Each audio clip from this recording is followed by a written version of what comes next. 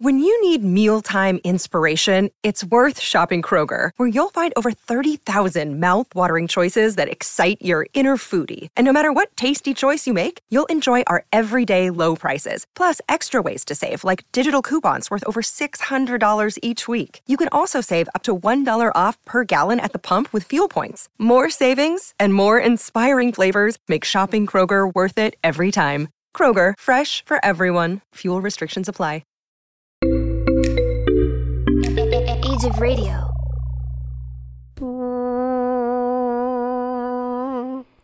For Screen and Country, special presentation. Coming up, he came from nothing, apparently, and conquered everything. But he didn't. He didn't really. No, he came from something, and he conquered something. Yes, that's it. And this week, we're taking a look at Napoleon from 2023. Now, Napoleon was from 1815, but this is from 2023.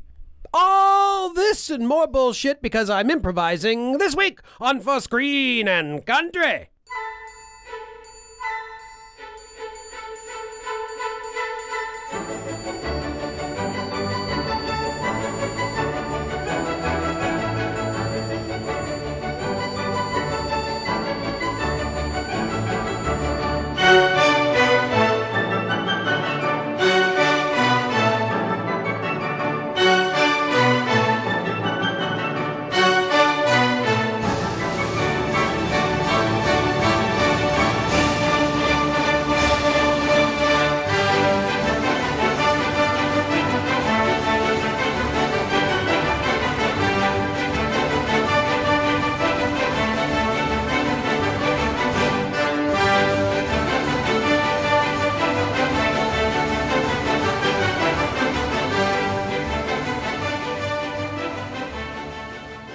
Yes, we are coming to you folks live from Fredericton, New Brunswick, Canada.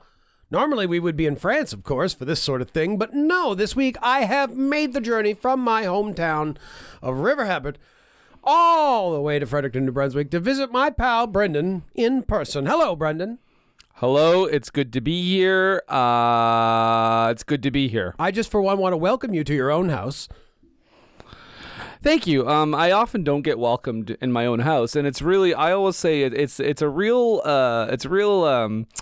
downward slide of good manners in this country, where you enter someone's home and you don't even welcome them into their own home. Good manners, by the way, will become a little theme in this week's episode. Yes, absolutely. Manners are important.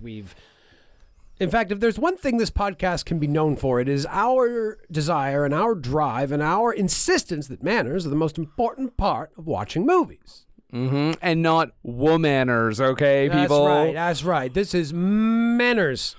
Manners? Oh, now it's manners, not womeners. It is raining manners here in Fredericton, New Brunswick. Hallelujah. And yeah, so this is a podcast. This is a podcast. I'm doing my funny voice, but for real folks, welcome. This is a rare live interaction between Brendan and I for your ears here in the center of the movie culture in North America, Fredericton, New Brunswick. Yes, and this is and I'm sure you heard it in the intro, but this is called For Screen.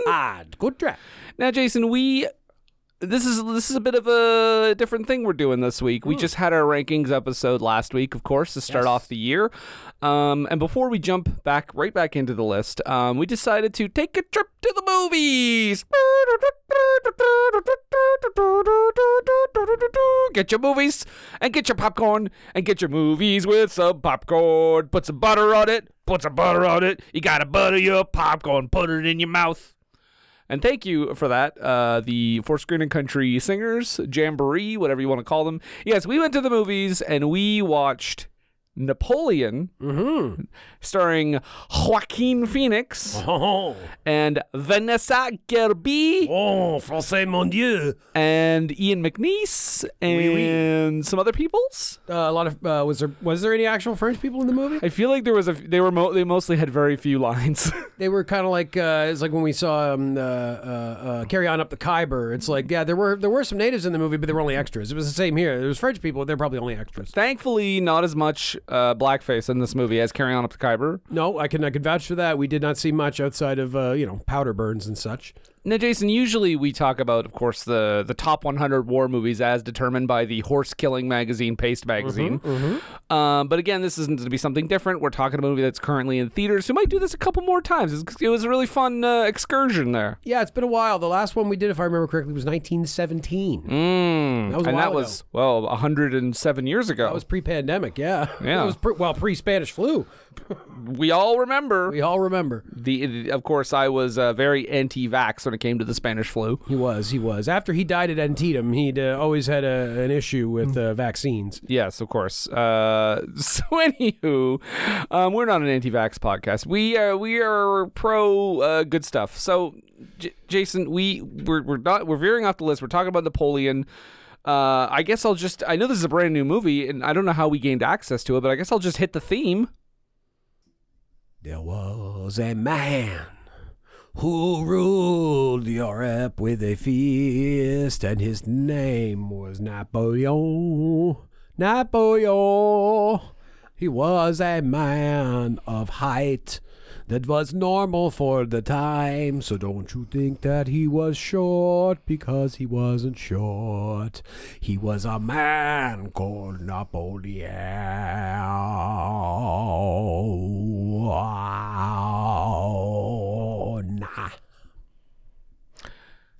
And that's the theme song you all know and love. You've been watching the trailers. We're talking about Napoleon 2023. Jason, this was a movie you were pretty stoked to watch. You probably would have watched this anyway. Yeah, absolutely. I'm a long Ridley Scott historical fan. Gladiator. That was the first DVD I ever rented. Also saw it in the theater. Loved that movie. Big fan of Kingdom of Heaven, which we're going to watch later.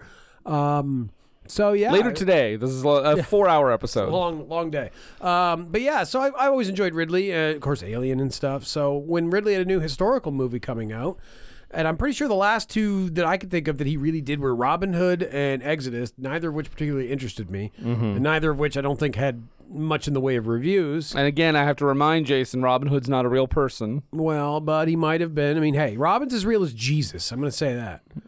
Wow, hot take. Yeah, babe. So, yeah, we went and saw Napoleon because, of course, Napoleon is one of those figures that has seemingly had been bereft of movies about him. Well, what was now going into the history a little bit? Was this not supposed to be a Stanley Kubrick movie at one point? Well, Kubrick certainly had done an immense amount of pre-production, been working for many years on his Napoleon movie. I don't know how much this DNA shares specifically with Kubrick's research, but famously, yeah, he was a guy that wanted to make his Napoleon opus, and unfortunate for him, there was another movie that came out around that time called Waterloo, which we're going to watch later, and Waterloo unfortunately bombed at the box office. Again, a third movie on this episode. We'll talk about it later. Yep. But because Waterloo bombed, Hollywood didn't have much interest in a Napoleon movie again at that point. So never happened. And then, yeah, Napoleon's just a guy that's kind of gotten the short shrift as far, like, you know, there's stuff about the Napoleonic Wars. You have, like, the Sharp series on television that kind of surrounds that era. But Napoleon himself, I feel like, hasn't gotten that many movies outside, of course, of his wonderful, famous appearance in the greatest movie, Bill and Ted's Excellent Adventure. Of course, the most accurate depiction of Napoleon. 100%. But I would argue maybe he's even bigger. Maybe he's an even bigger dick in this movie. We'll talk about it. But yeah, this is the one I heard was coming out. I heard it was Ridley Scott. Apparently, I mean, not to jump the gun, but it's getting very polarizing reviews from critics and audiences alike. Absolutely. I don't think people were prepared for how much of a comedy it was, but we'll get into that. But yeah, just we don't have to get into the plot because we just saw this goddamn thing. Yeah, we didn't have time to make big notes, but let's just talk about this movie, Jason. I mean, really, the plot, if you want to boil it down, there's not so much a plot as it's a biopic, right? It's a portrait of this guy, and it's from his kind of early beginnings as a young officer. This is, I believe, he first shows up in the movie when he's already an artillery officer in the French army. When Marie Antoinette is getting beheaded. Yeah, during the Revolution. That's when he kind of first comes to prominence. And then we follow him through the movie, through him becoming a general, through him becoming one of the consuls, to eventually be crowned emperor of the French Empire. And then just croaking while in exile. Dying, at the end. One of the most hilarious shots in the film. But yeah, so, and this is like, this is his whole life, and this is the problem with movies like this sometimes is they... Oh, wow. Jason just lit up a cigarette. He's serious right now. Listen to me.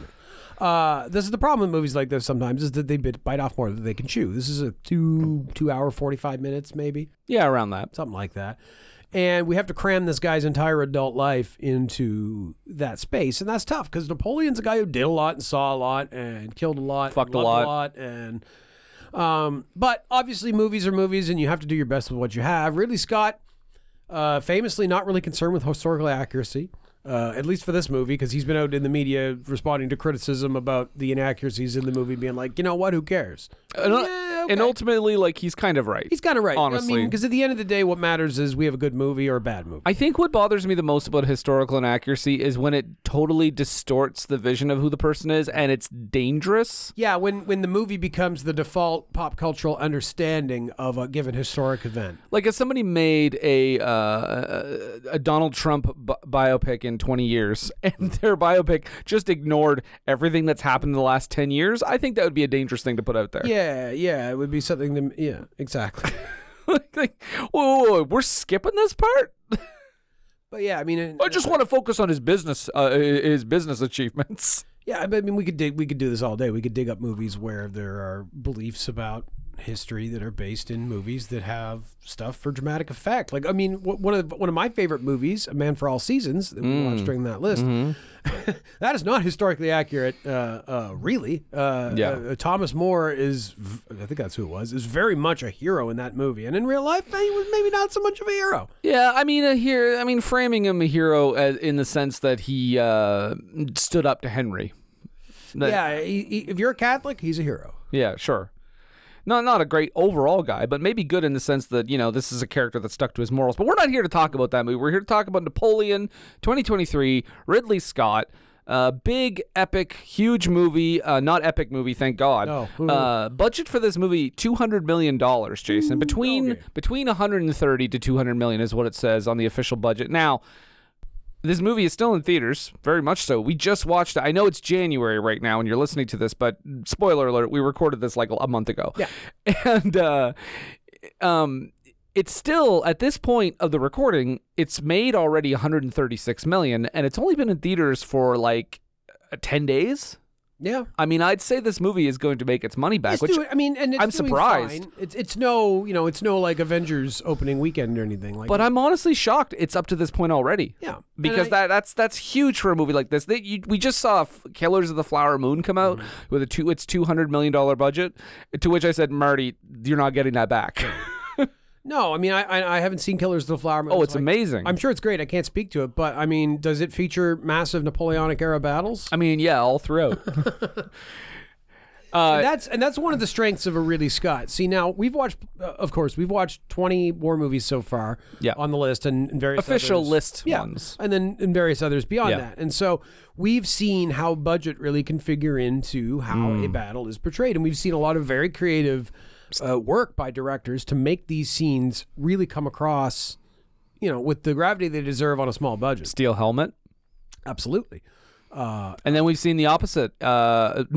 People with a big budget that do it shitty. Yeah. No, I just mean an opposite, like with big budgets, like Hacksaw Ridge, for example, or at least a bigger budget. What Ridley Scott is good at doing, and this happens in a lot of his historical movies, is that we get a much broader view of what's going on. We get a much more pulled back view because the resources are there, my friend, to get it done. So in this movie, we see, especially in the final Waterloo sequence, but of course at Austerlitz and various other battles, we get these really wide shots, really sweeping shots. We get a sense of the scale of these armies. We get a sense of their tactics, especially in the Waterloo scenes where we see British troops forming into cavalry squares and seeing them actually using that tactic against cavalry to protect themselves. And that's really cool. And I mean, you know what? I'm just going to say it. I'm not going to be that guy that's like, all CGI is terrible. Movies that are movies that are newer than 1982 are bad. But it is nice every now and then to see a movie on this scale with more limited amounts of CGI than you would expect. Yeah, or I think It's CGI used to enhance. Exactly. CGI, like, using to enhance a scene and increase its scale. Like, that to me is the ideal CGI use. Like, we certainly have CGI extras at some point, but it's from such a ways back that it doesn't really matter. Yeah. But you get, like, the battlefield scenes, you feel like you're on the battlefield. I will say that. As far as the battlefield scenes go, he uses real locations clearly. Yeah. And a multitude of extras, real ones as well. But like the close combat, the gunfire, the cannons. I love when the cannons are firing and they actually do like rear back a bunch. That's a detail that's not in a lot of other movies. And that one thing I like, and it's so rare because, obviously movies, right? But you actually see cannonballs in the air, which you would, because cannonballs are not bullets. They don't go so fast you can't see them. Like, you can see cannonballs, and we see them in this movie. There's actually a really brutal scene, and this is a famous moment, I believe, in Napoleon's history, is that during one of the royalist uprisings in Paris, he went out and fired cannon full of grape shot into crowds of civilians, like protesting civilians, and basically turned them into mincemeat. They were basically turned their cannons into shotguns. So it was pretty brutal, and we see that in the movie. We see that scene, and it's pretty disturbing. And it's pretty quick too. Yeah, in a 2-hour 45-minute movie, it's pretty quick. It's pretty quick. And now, for a movie that does have a lot of battle scenes, we must point out this movie isn't like wall-to-wall battle, because the major kind of I don't know if you could even call it a B plot. I guess the parallel plot is the relationship between Napoleon and Josephine, which is a famous historical relationship, a famously rocky relationship. They had issues with each other. They had tumult. And we see some of that in the movie. But ultimately, it's pretty clear in this. Like, I guess maybe a lesser filmmaker could just turn Josephine into some sort of a manipulative harpy, which has definitely been seen in the past, I have no doubt. Sure. I'm sure. I don't know for sure because I haven't seen it, but we'll remember, keep this in our minds when we get to Waterloo. Yeah, absolutely. But yeah, they were a power couple for sure. And I think they did support each other, and Josephine was a big part of Napoleon getting to where he got to. But I do love that in the movie that his love for her is genuine. He's not always the best. He fucking leaves Egypt to come home when he heard she's been fucking around on him, but he still doesn't turf her. Although he does actually throw her luggage out on the lawn, which I laughed at because that's such a modern thing to do. Yes, I wrote that down too. When she gets home and she sees all the luggage on the front lawn, I was like, what is this fucking 1990s teen comedy? But no, their relationship is handled very interestingly. They definitely, Ridley Scott, as surprising as it is for, a late 80s old man director, he does take the man to task a lot. I would say maybe even more so than he does with Josephine, because Napoleon is not portrayed as a very good guy. He's certainly in his relationship, he's kind of a cuck. I mean, and literally so, because he seems to, his wife cheats on him, but he's still not going to get rid of her because he loves her that much. Yeah, because I think in the beginning of the movie, I think when they're getting married, I think she's seeing it very much as a marriage of what am I trying to say? Necessity. Thank you. Words are difficult. She sees a marriage of necessity, whereas I think he's he's really into her. He really sees it as and I think maybe she gradually does start to feel things for him, but the movie also doesn't tell you for sure if that's true or not. I think it is. By the end of the film, I think I got the idea that there was a real connection, as rocky as it was. Well, yeah, because they kind of stuck together through thick and thin, even when Napoleon actually divorces her so that he can marry someone else and have an heir.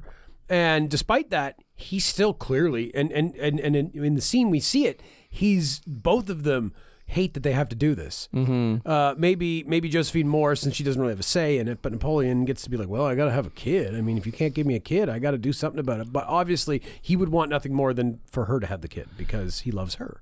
And then, of course, there was nothing inappropriate about the new wife that he got, right? Oh, I don't know if she was the 15-year-old one. She was the 15-year-old one. Well, they don't. But what I love in that scene is when he asks the Tsar. He's basically like the equivalent of someone coming up and be like, do you have a sister? Yeah. And then he says, my sister's spoken for. He's like, well, what about the other sister? And he's like, well, she's 15. And his response is, it's a detail. Yeah, it's a detail. We'll get past it. Yeah. Yikes-a-roo, Harvey.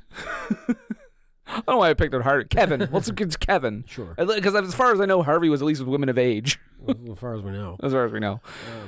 He was a noble man, stood for noble things.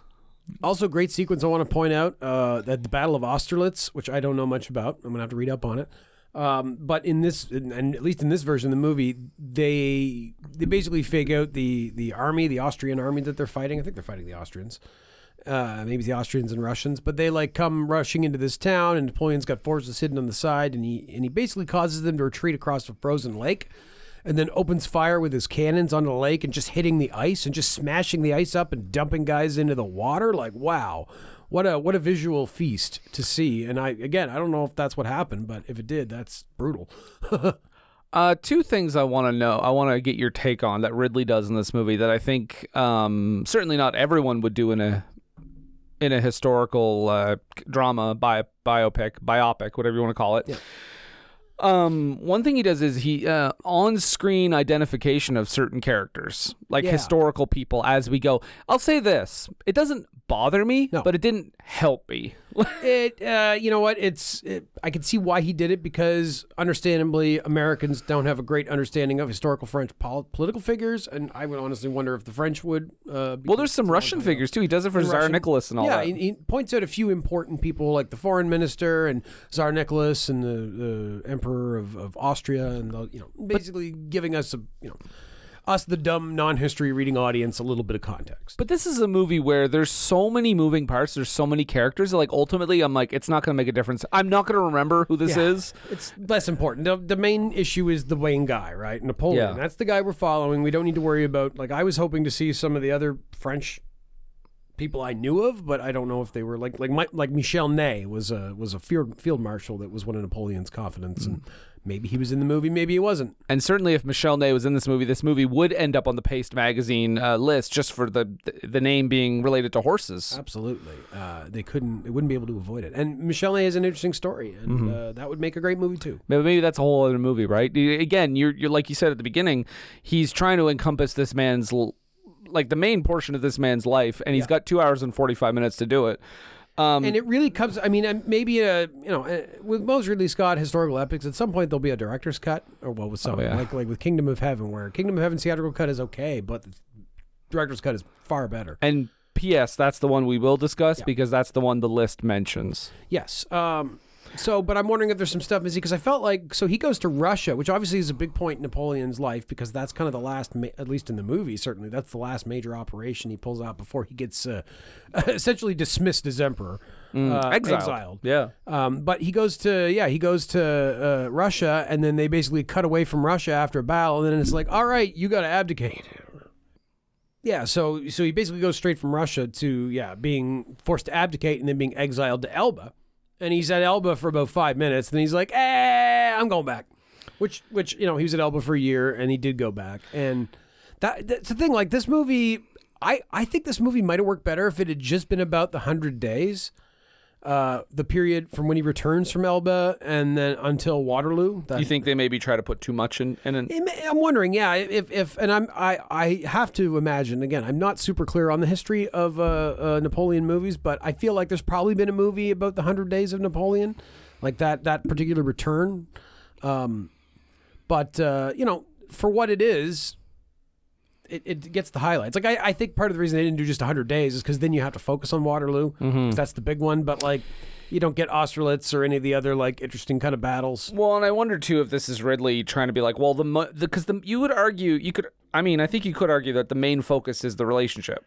At the end of the day, you do have, you have the wars, you have the battles he won and everything, and the politics behind it. But I think when you come back around to the main story, it's Napoleon and Josephine. So I think in order to have that, I think he needed to widen his scope, right? I don't think if he just focused on Waterloo or if he just focused on the 100 days, you wouldn't have the start and finish of that relationship. Yeah, no, absolutely. And because Josephine dies at a certain point, which I was surprised. I thought she may have outlived him, but no. You thought she was still alive?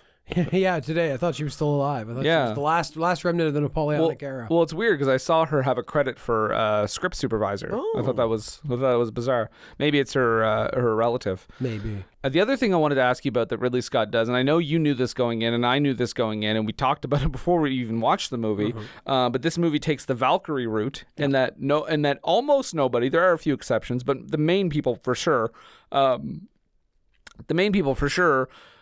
Don't have a French accent. Like Joaquin Phoenix is not doing a French accent. Vanessa Kirby is not doing a French accent. What do you think about that? I mean, I'm generally fine with that because it's like, unless you're really going to go to the trouble of training your crew to speak in French accents. Well, not crew. You train your crew. All the gaffers have to speak it. All the producers, all the script supervisors, everybody. Where do you want the light? Where do you want the light? Oh, merci. Yeah, no, it's a lot of work to get people to talk in believable French accents, and it's usually not worth it. So I understand why they did it. I mean, really, if they wanted to go with French accents, they probably should have just cast French actors to speak it in English, or do it, or better yet, just do it in French and subtitle it. While I support the idea of that not making them do it and just going a little bit to what you just said, I'll make the counter argument. As much as Joaquin Phoenix and Vanessa Kirby are both great in this movie, you could have just cast French actors. Yeah. I mean, why? I mean, it would have made sense, and it probably would have What's Jean Dujardin doing these days? Yeah, what's The Artist came out a while ago. Come on, give him something else. Surely we can.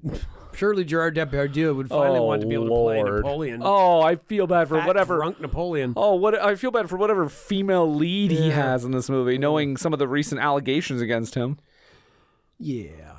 But you know what I gotta say about I like Joaquin Phoenix. Joaquin. I like Joaquin. I like Joaquin Phoenix. I love Gladiator. That's a fantastic movie. Yeah. Commodus, he's wonderful. Recently saw Beau is Afraid. Joaquin Phoenix fucking kills it. What a movie! Yeah, great movie. Yeah. I don't really like his performance in this movie. I think he's pretty wooden, and I don't know if that's if he's accurately reflecting Napoleon's personality, and that's just what the guy allegedly was like, but it feels very formal. Now, Vanessa Kirby, on the other hand, I think her performance is great. I think she fucking dives into it. She nails it. She sounds genuine.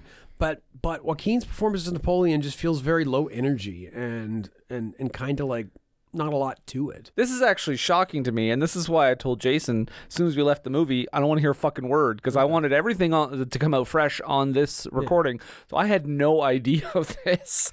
I could see what you're saying, but I think his low-key performance is part of it. Now I'm thinking about it, and I'm like, no, I did enjoy him in the movie. I definitely, I'm not saying he's certainly not an untalented guy, and he does it fine. I definitely understand where you're coming from, but I will say some of the highlights of the movie are just little moments from him, like because he's such an impish incel character, kinda, yeah. And when he's calling over to his wife, when he sees Vanessa Kirby with some form of undress, and he's like, nyum, nyum, nyum, nyum, nyum, nyum, nyum, nyum, nyum. He kind of sounds like your impression when we did that Joya Noel episode of the yeah. Actually, I kind of laughed a little bit because that's what I was thinking when he did it. But yeah, there's literally a scene where she's just got her shoulder exposed, and he's like, my beautiful wife, yeah, and then he's basically begging for sex, and she's like, I just had my hair set. And he just comes up and fucking doggy styles her right there. Yeah, by the way, the sex in this movie is all very functional. It's clothed and it's doggy style, and that's that. But that's what it should be. Because it should, I don't think it should be. I don't think there should be beautiful, elegant sex scenes. Yeah, Napoleon always struck me as a rather practical guy, and sex to him, I imagine, was a practical thing. He enjoyed it, but it was I bang it out and I fall asleep. But isn't that kind of one of the lines? Is it? I don't know. There's so many lines that I tried to write some of them down because, and yes, I was writing notes in the theater, folks. Yeah. I am dedicated. This fucking guy. Hey, I didn't have a flashlight pen. Let's all calm down a second.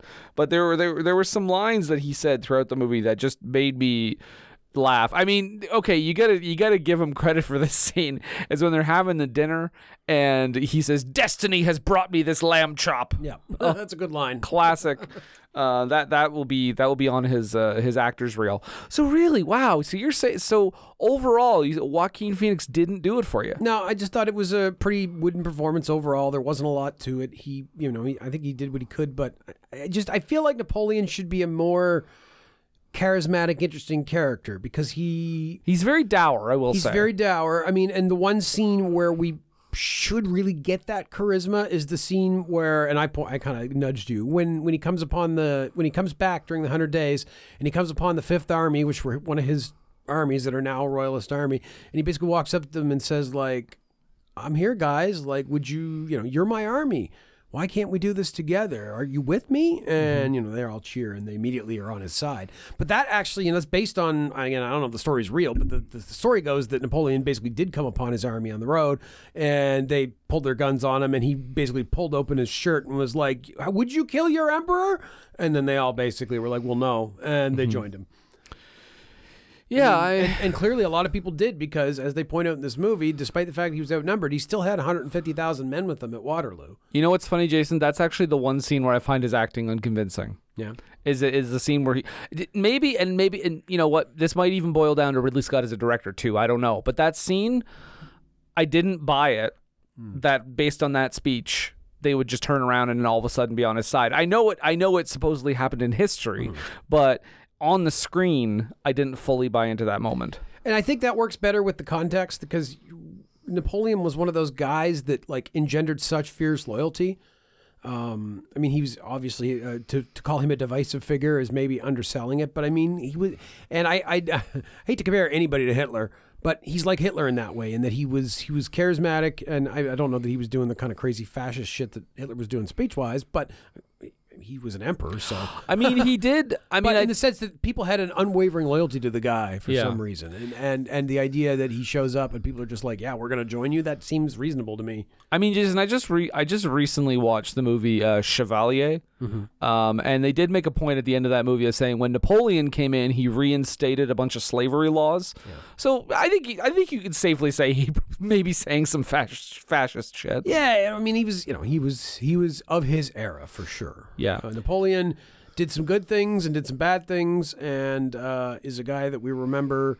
Well, obviously, it's been long enough that we remember him with rose-colored glasses. Obviously, he's a beloved historical figure. Thankfully, Napoleon, you're talking about? Yeah, thankfully, and that's why that's one of the reasons I am thankful this movie exists, because it doesn't look at him with necessarily a positive spin. I mean, they don't pretend he didn't accomplish things, but it certainly sees him as a petulant man baby. Yeah, but which also he was. Really doesn't portray him as some sort of genocidal maniac, like Hitler, set on just conquering Europe for his own personal gain. No, he's got nuance to him, but he's also not trying to make you think that Napoleon was this great, wonderful person in history. It's certainly not a propaganda piece either. No, you know, to the point where I started seeing a few little similarities to Donald Trump. I don't know if you picked up on it, and maybe I'm reading too much into it, but there were just certain lines, when he comes back to France and he's like, I come back to this country and it's not the France I remember. It sort of was like a make France great again kind of thing. And I'm certain that Ridley Scott is no fan of Donald Trump. Can't imagine. No. So you heard it here first, folks. Brendan Wall's quote that Donald Trump is the 21st century Napoleon. Yeah, minus all the positive stuff. Another Joaquin Phoenix line I really and guys, this is the episode. We're not gonna have bits and bobs. We're just gonna talk. Yeah. But there's another line that I really like is when Napoleon, again, one of his man baby outbursts. He's like, "You think you're so great because you have boats?" Yeah. About the British. It was so good. The look of this movie again, though, I go back to it. It looks gorgeous. Oh yeah. And I know you have an issue with one aspect of it. My issue is that clearly in 2008 or whenever Ridley made Kingdom of Heaven, he must have bought an extra large box of blue gels, because this whole movie, it's just every battle seems to be with a blue filter on it, and it's like, guys, we're allowed to see color. It's okay. The thing about the Napoleonic era, it was very colorful, and I want to see those colors pop, and they don't pop. It's all very dark and brown and very 2008 video gamey. That's that's a lot of my issue with the whole Marvel versus DC world, is that DC is so doing that thing where it's so blue filters and darkness and blah blah blah, and Marvel's so colorful, just pops at you, and I'm like, guys, it's okay. Yeah. Adults, we can handle the colors. I'm not against a dark a dark war movie. I mean, we've seen it plenty of times, but where it fits. And in this era, like this isn't people skulking around the woods in camouflage. Yeah. These are guys out in open fields wearing multicolored uniforms and flying flags. And like, I want to see all that. Because you think about Henry V, the Laurence Olivier, Henry V. Like, think of how gorgeous that movie was. Yeah. In Technicolor with all those, because again, the Middle Ages is also extremely colorful. I'm wondering if this is like a Ridley Scott thing where he's using these muted colors in these scenes where the tone does shift quite a bit. Yeah, and tone-wise, yeah, makes sense. I mean, these are dark battle scenes, like at Austerlitz and later at Waterloo, where it's like raining and dark and muddy and like everything. It tonally it makes sense. It's just I like color. I know, I like color too. Yeah, I like all the colors, every single one of them. We love the colors. There's red. Everybody loves red. Orange. Of course, we all know skin color. That's about it. Yeah. When he says skin color, we all know what he means. Yeah. So the look of the movie, and okay, we need to talk about Vanessa Kirby because you said that this is the performance that you preferred. Yes. So please tell us. I just think that she holds her own. I think that the Josephine is a compelling character.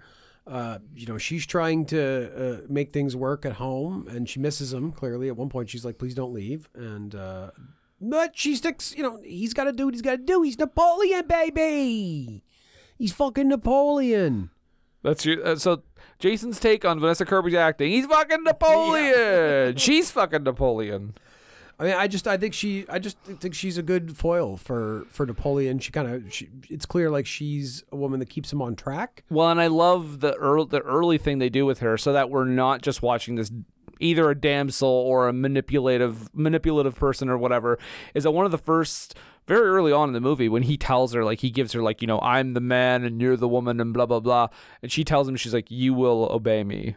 Like, she does that whole line. Remember when she's telling him basically like, you tell me you need me right now. Yeah. Like you can't live without me. Yeah. And while apologizing for sleeping around, she then turns it around and makes him subservient. Yeah, he wants to show his dominance, and she lets him, and then immediately reestablishes her own. Which is so interesting because you're watching this guy, you're watching Napoleon be so successful and so dominant in all these battles, and then he comes home to Josephine, and the tables turn. I do like the one reference to his height. I know you said that he wasn't actually short. Like that's a myth that people say, like, oh, he's this little tiny man. He wasn't. He was about 5'8" by modern standards. It's because he was listed at 5'2" as his height, but that was in the old French system, and that was a little different. So he was about 5'8" by modern, which is only a little bit shorter than me. But the one reference 10. The one reference to his height is that bizarre scene where he goes to Egypt and there's like a sarcophagus and he puts the little apple box down so he could step up and go face to face. And then he just kind of shoves the skeleton aside a little, puts his hat on it, shoves the skeleton aside, and then gets up. Well, it's like he gets up close to it. He puts his face right up to it, right? And is kind of like smelling him, and then touches the side of his head, and then the mummy just kind of like slides over to the side a bit, and he's like, oh, okay. And he like grabs his hat and gets down off there like, whoops. I don't know what that was about. Is that maybe that's a reference to a historical thing I'm not aware of, but it just seemed very weird. Yeah. Maybe his fascination with death. Was he a man fascinated by death? How can you not be when you're a general in the Napoleonic Wars? Yeah. Hey, you know what? I got to give him credit. He was taking the weapons away from civilians. Nobody's doing that now in America. Right. He was making things safe, Napoleon. He was securing Europe. Well, I also want to say the least believable thing about this whole movie, Jason, is that I was listening closely when they were having their wedding, because they were announcing when each of them was born. Yeah. And according to the years, and maybe I'm sure this is true of the actual people, but Napoleon was a year younger than Josephine. I was like, Vanessa Kirby and Joaquin Phoenix are not the same age. No, that's a big leap. Like he doesn't look like he's 75, but I mean he is a 48-year-old man that looks 40. Yeah. Vanessa Kirby is a 35-year-old woman who looks 25. Like that's just how it is. that part I was like, okay. Yeah, and I said earlier, like, that I wasn't particularly a fan of Joaquin's performance, but also I gotta say too, like I don't know who I would cast in this role. Like a lot of movies, a lot of times you'll have somebody, maybe, but I mean, I don't know enough great French actors, and the ones I know are probably dead. I do now want to see the Gerard Depardieu version of this. Yeah, that would have to be made by Steven Seagal's production company. Oh Lord. Yeah, I know. What's it called? Russian Allegiance or something? Probably Seagal's Seagulls. Yeah, okay. No, seagulls, like seagull bladders. Oh. What? Seagull bladders? What are you talking about? Like a gallbladder from the sea. All right. Well, Jason, there were some excellent trailers before the film. Yes, there were. We got Aquaman 2. Sure, yeah. Looks like 2, what everybody's waiting for. A big CGI glob fest. I heard the post-credit scene of The Flash involved Aquaman drunkenly falling into a puddle. Thanks for ruining it for me. The Flash, by the way, you can check out on my other podcast. Yes. We also saw a trailer for Argyle, which actually looks kind of interesting. It's from the director of Kingsman. Yes, Matthew Vaughn. Ghostbusters Frozen Empire, no interest whatsoever. Whatever. You know what? I'll say this. It looks a little more interesting than the last one, but still not that interesting. But here's my problem with it, okay? Ghostbusters is a fucking comedy. Why did we make an Amblin Entertainment film? You and I, because we made it. Yeah. I'm just regretting it now. Why did, Ghostbusters Afterlife was a fucking Amblin Entertainment, and it was only made because people were so mad about women being Ghostbusters. I'm not going to get into this. But anyway, whatever. Don't care. Love Paul Rudd. Still don't care. Book of Clarence, which is like yeah, that's the most interesting trailer I think saw. Yeah, that one and Argyle are the ones I would stick out. It kind of has the vibe of a Black Life of Brian, but maybe a little more serious. But still with a sense of humor, it looks like. Yeah, with a sense of humor for sure. I think it looks great. And then, of course, my favorite trailer was the Rogers 5G movie coming out soon. Yeah, that I thought was a car commercial, but nope. It was a 5G commercial. You were wrong. And we got infected with the evil vaccine radio disease while we were getting the advertisement, and now we are pawns of the globalists. Wait, Cuba Gooding Jr. invented it? Yep. You said it was radio. So. Yeah, Cuba Gooding Jr. as radio.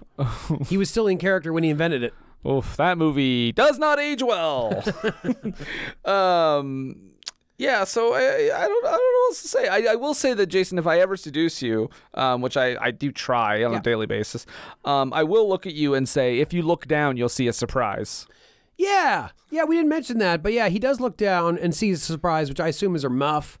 And the scene just kind of hangs there for a sec with him staring at it, and then we cut away. That's right. Oh, and let's mention the end of this movie. Napoleon dies. And again, in the most hilarious way possible. There's just the silhouette from behind, and he just slowly falls to his left and dies. He's wearing the hat, and it's like, okay, by this point, he's theoretically been there for 6 years, and he's still wearing his full uniform. By the way, Brian, I buy into that. I buy into that. I think this is just maybe of the time that people just didn't take off their clothes, and that's why we had so much like clothes on sex. Was that people didn't want to take off their clothes because think of how bad they would smell. It was rude. Yeah. It'd be rude to take off your clothes, Jason. It was a very formal society. It was, and they don't know what they were missing, man. Well, Jason and I are both naked right now. Always. Ever since we recorded in that attic that was super hot, we have to record naked. Oh, those were the days. Yeah. It was not an attic, Jason. It was a closet. Thank you. Pretty much, yeah. No, not pretty much. It was a closet. A closet in the attic. We were not in an attic. Well, it was the attic. I mean, it basically was the attic. It was like the third floor of a house. Oh, you're talking about that place. Yeah, okay. Just talking about when we actually got into my closet. Oh, yeah, that was fun, too.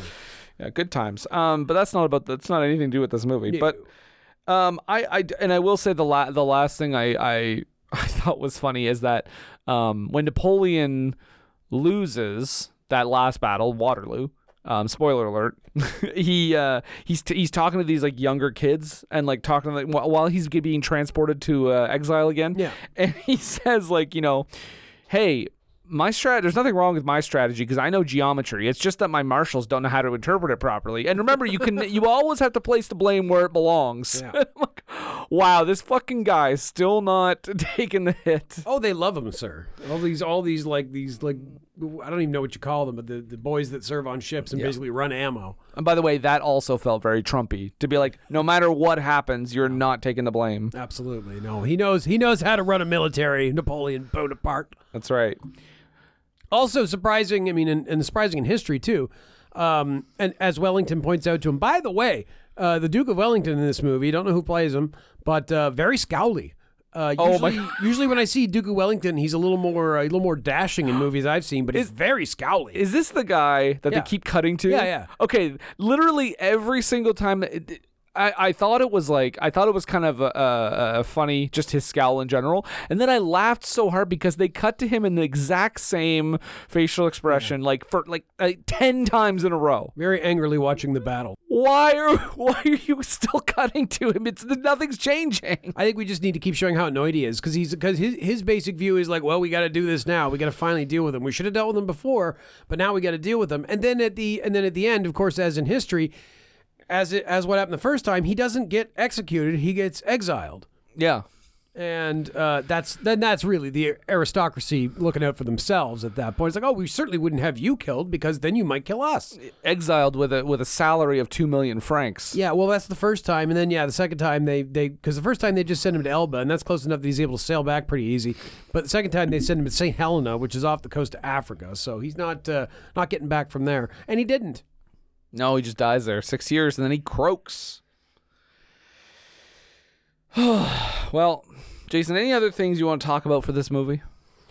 Just to point out, as usual, Ridley Scott is a master at filming really cool battle scenes, and that is on full display in this movie. And there's a good amount of them. They're not the whole movie, but really like them. And so if you want to see this kind of Napoleonic era combat in a much wider view that probably hasn't been seen since Waterloo, check it out. Oh, and I want to end by two little details. I think they were suggesting throughout the movie that he was getting fatter. And I think that's because his coat was less and less buttoned up as the movie went on. Well, but by the end, he's wearing the famous Napoleon outfit with kind of the white coat and everything. Yeah, it was making him appear to be bigger. Well, and that's at the point because as you said, that's the scene where his wife says about him being fat, and he says, the destiny brought me this lamb chop. Yes, I like to eat, he says. The other thing that I wanted to mention is, did you notice that in that one scene where he's shaving, he's mid-shave? And when they start that scene, he's already cut himself? Yeah, he cuts himself. He's already got blood. Did he? I assume Joaquin Phoenix must have actually cut himself. No, it's there before the scene starts. Oh, okay. So I know it's just I don't think he actually cut himself. I think it's a funny detail that we're starting out the scene. It's he's already he doesn't know how to shave properly. What's going on here? Hey, fuck you. We all make mistakes. I've cut myself plenty shave. I know, but to have this purposely in this scene, judge him. To have this purposely, it's there to point out bigots like you, Brendan. Oh, God damn you, Jason. I just think it's funny to put that in the scene because this very much is a portrait of an imperfect man who's always been portrayed as this in a lot of things as a great leader and war hero and everything, and portrayed as a villainous warlord. And it just feels like Ridley Scott starting out that scene by showing that he's already made an error. It stuck out to me. Yeah, his only error he made really was trusting his subordinates, right? Yeah, his only error was being a little slipshotty with a razor. Mm-hmm. But anyway, anything else, Jason? That's all I got for now. Do you got any details on this thing? Well, this movie's still in theaters, so I don't have a whole lot, but let me just take a look here while you vamp. Yeah, we went to the local theater to see this movie, the local Cineplex, which, by the way, they took out all their carpet and replaced it with concrete. And that's weird, man. I expect a theater to have carpet. I am fully in the pro-carpet lobby for the theater. Now, I don't work at a theater. And I understand if you work at a theater, you probably don't want carpet because you don't want to have to vacuum it. But you know what? Fuck you. That's what I say. Do your job. And on that note, I'll just note here that not a whole lot. I don't want to get into it too much, but I do know that originally it was not going to be Vanessa Kirby playing the role. It was going to be Jodie Comer. Jodie Comer, an English actress, much like Vanessa Kirby. Doctor Who? That's a different Jodie, I think. Yeah, not her. But she was in Ridley Scott's one of Ridley Scott's previous films, The Last Duel. Okay. which, if you haven't seen it, folks, I highly recommend. It's basically like a modern retelling of Rashomon with Matt Damon, Adam Driver, Jodie Comer, and Ben Affleck. And Ben Affleck is fantastic in it. If you want to see another modern day retelling of Rashomon from 30 years ago, check out Run Lola Run. This will shock you, Jason, as you mentioned earlier, speculatively. Yeah. Ridley Scott has planned a director's cut of Napoleon. Okay. And hopes he'll be able to release it in theaters and on Apple TV after the initial theatrical release. And this director's cut apparently explores more about Josephine. Okay. Yeah, because, I mean, yes, I think if anybody got the shaft in the movie, it was her.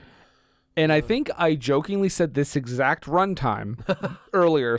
Ridley Scott said it will run 4 hours and 10 minutes. Okay. Yeah. This movie, again, it's currently made $136 million. It's still in theaters. At the time of this recording, I'm sure by this point it's made its money back, or at least very, very close to it. This movie, well, actually, here we go. This movie will need to gross between 500 to 600 million worldwide in order to break even. Now that I'm looking at it, Jason, I'm kind of changing my tune. 136 million is the worldwide so far. Maybe I'm interested to see what kind of business it does in France. If the French really give this movie their support, or if it's not what they want.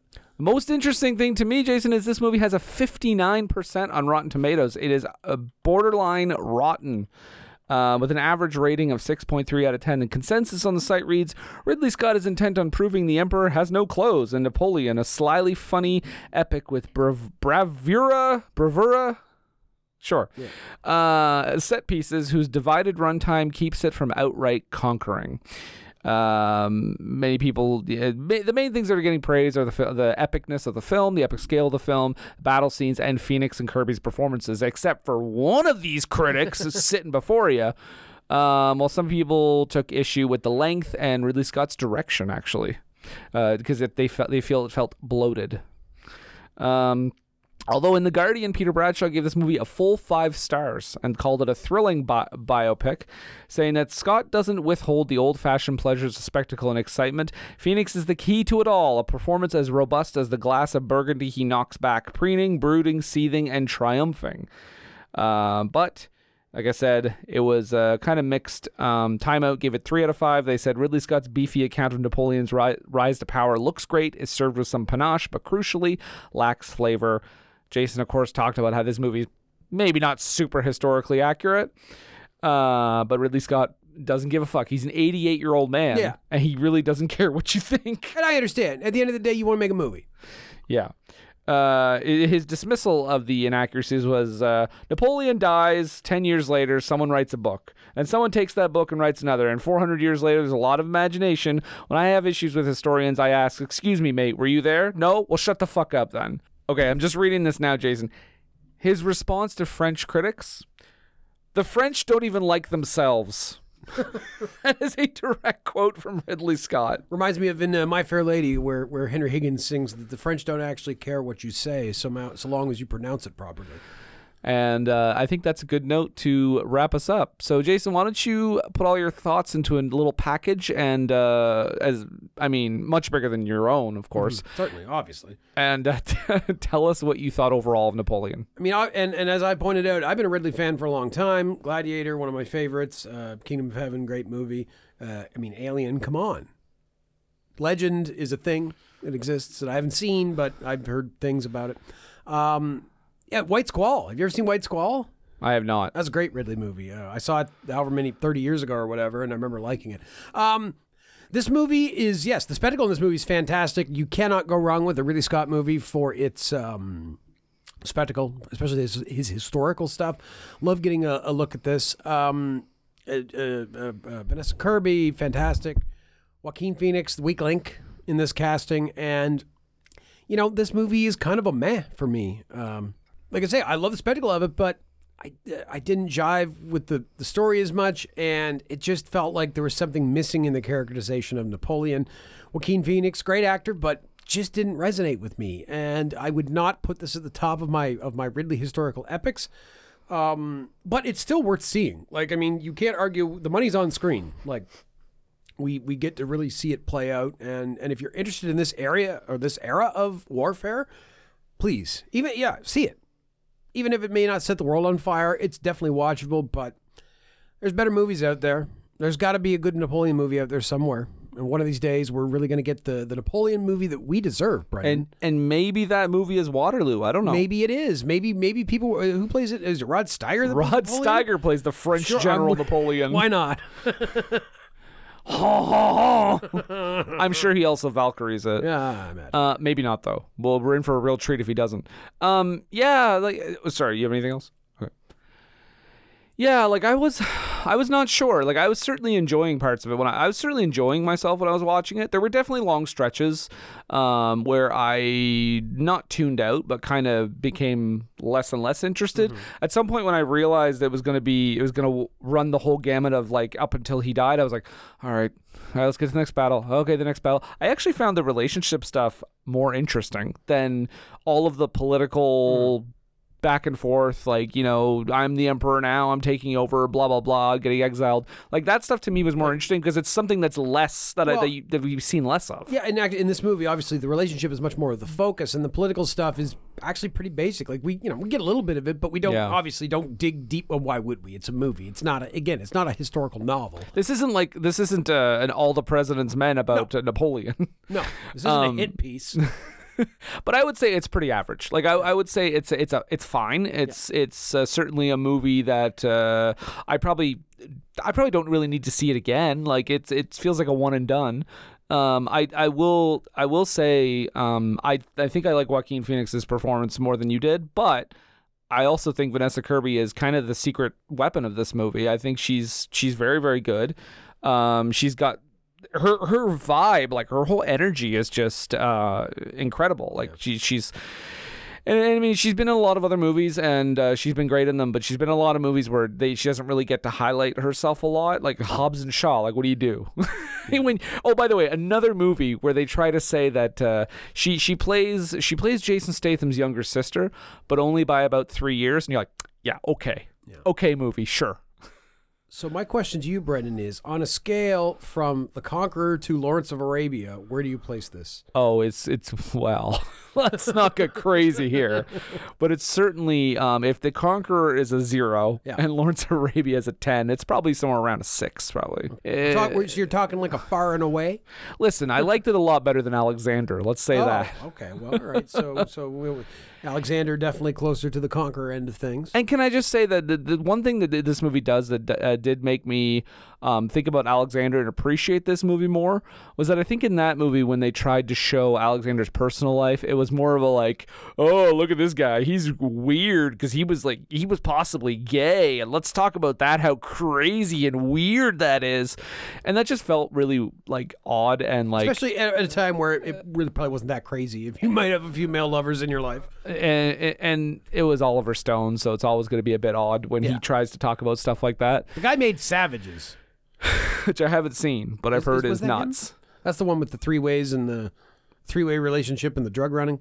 I know Savages is one of his movies. Yeah. I have not seen it, but I've heard you've told me to watch it because it's crazy. It's weird. Yeah. Yeah. But yeah, so I think we're pretty much both on the same level as far as the overall movie. I think it was average. I think I think they could have narrowed the focus as well. Although I do think, again, if you do that, you lose a lot of the Kirby performance, and maybe you make a lesser film. And hey, maybe the 4-hour and 10-minute version of this is a better movie. Yeah. If there's more focus on Vanessa Kirby, that can't be a bad thing. That's it. I mean, despite my thoughts on Joaquin Phoenix's performance, I am interested to see the director's cut of this and to see if it maybe fills it out a bit more and gives it the kind of extra bit of oomph that the Kingdom of Heaven director's cut did for the theatrical cut. And maybe that's how I'll rewatch it. Like I don't think I would sit down and watch this again. No. But if there is a director's cut, I could see myself doing a couple sit downs and ingesting that. Absolutely. Yeah. Especially if there's like another hour's worth of footage in it. Like it's clear that adds a bunch of stuff. There'll almost be another hour and a half. Yeah. So. Maybe it makes it worse, though. I don't know. Yeah, we'll find out. Ridley, you keep being you. Directing these crazy epic movies on time and on budget. You can't really fault him for that. Yeah, well, that's the thing. As long as he can deliver a movie on time, on budget, and have it make money, he'll keep working until he's dead 2 years from now. The dude reshot part of All the Money in the World just because of the Kevin Spacey thing and still got it done in a relatively small amount of time. Because he hired the most efficient actor known to man, Christopher Plummer. Canadian legend, General Chang. Have we not heard the chimes at midnight, Captain? Yep, that's the one. And of course, Snow Falling on Cedars, my favorite film that I've never seen. I just remember seeing the trailer on a VHS of something else a million times. Mm-hmm. But there we go. We talked about Napoleon. So we're gonna move on, and we'll be going back to the list next week. We're going to be talking about a little movie out of 1949, directed by a Mr. William Wellman. Mm-hmm. We're going to be talking about a movie called Battleground. Members of the U.S. Army's 101st Airborne Division are fighting for their country amidst the rugged terrain of Bastogne, Belgium, in December 1944. World War II, what? Yeah. Hawley and his American compatriots have already seen one of their own perish under enemy fire. The men try to rebuff another series of Nazi attacks, but what they really need is a change in the weather. Without clear skies, they'll never get the air support they need. This should be really interesting because, of course, I've watched, and I'm sure you have too, Band of Brothers. I have not. Oh, well, you should. It's fantastic. But there is actually an episode of Band of Brothers that is simply called Bastogne, and it's all about that particular battle. So this should be interesting. I'm interested to see what 1949 has to say about this battle. And this is number 41 on the list. And we have Van Johnson as our star. And Jason, you're going to love this.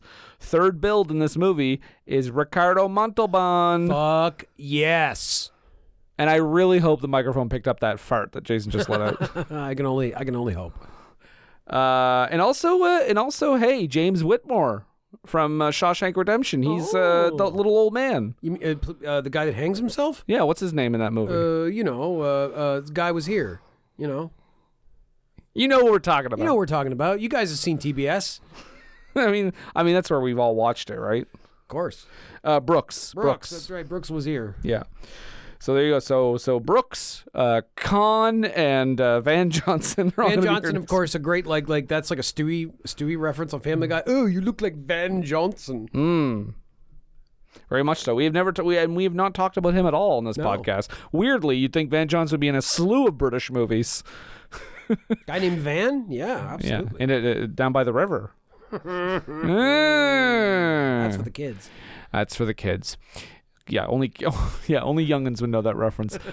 But there you go. We're going to talk about Battleground next week. But until then, Jason, they can find us everywhere. We're on all the podcast apps. Our home base is Age of Radio. You can go to ageofradio.org/forscreen. You can find us on Facebook. And you can find us on X, Twitter, whatever, and Blue Sky at FSAC Pod, as in for screen podcast. Jason, you are next. No, say your piece, Jason. At Jason D. McLeod on Twitter and Blue Sky. And that's MACLEOD. That is correct. Well, we've had a lot of fun here today, folks, talking about old Napoleon Bonaparte, and we didn't make a single boner joke about his name. Oh wow, well, too late. Too late for that. But just so you know, his boner is in our thoughts. Well, there you go. You saved it. It's not really a joke. That's just fact, and I'm thinking about it right now. This is his rigid little boner. Oh, and you're gaining one of your own. Thank you. But yeah, we've had a lot of fun today, and it's good that you people listen, and we're thankful for that. We love you, and we hope all the best for you in this new year. So until next time, Brendan, I just got to say to you, God save the king. And Joaquin, don't be upset about Jason's thoughts and stop your crying. And for Screen and Country, I'm Jason. And I'm Brendan. Godspeed to you. And save the king. And save that king as best as you can.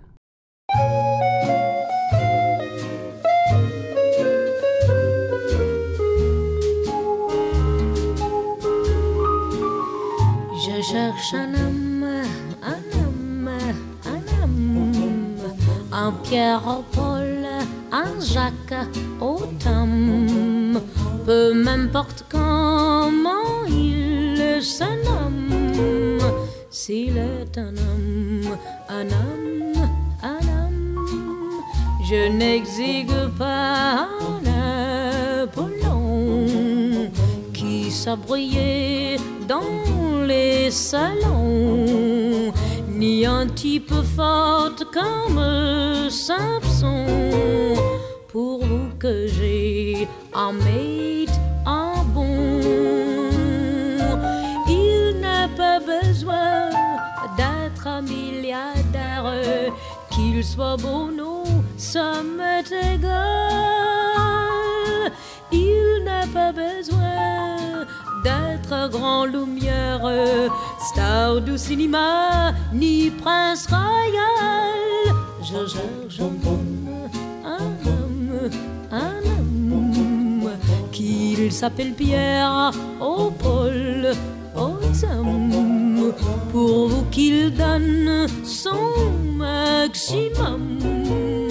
Je cherche un homme,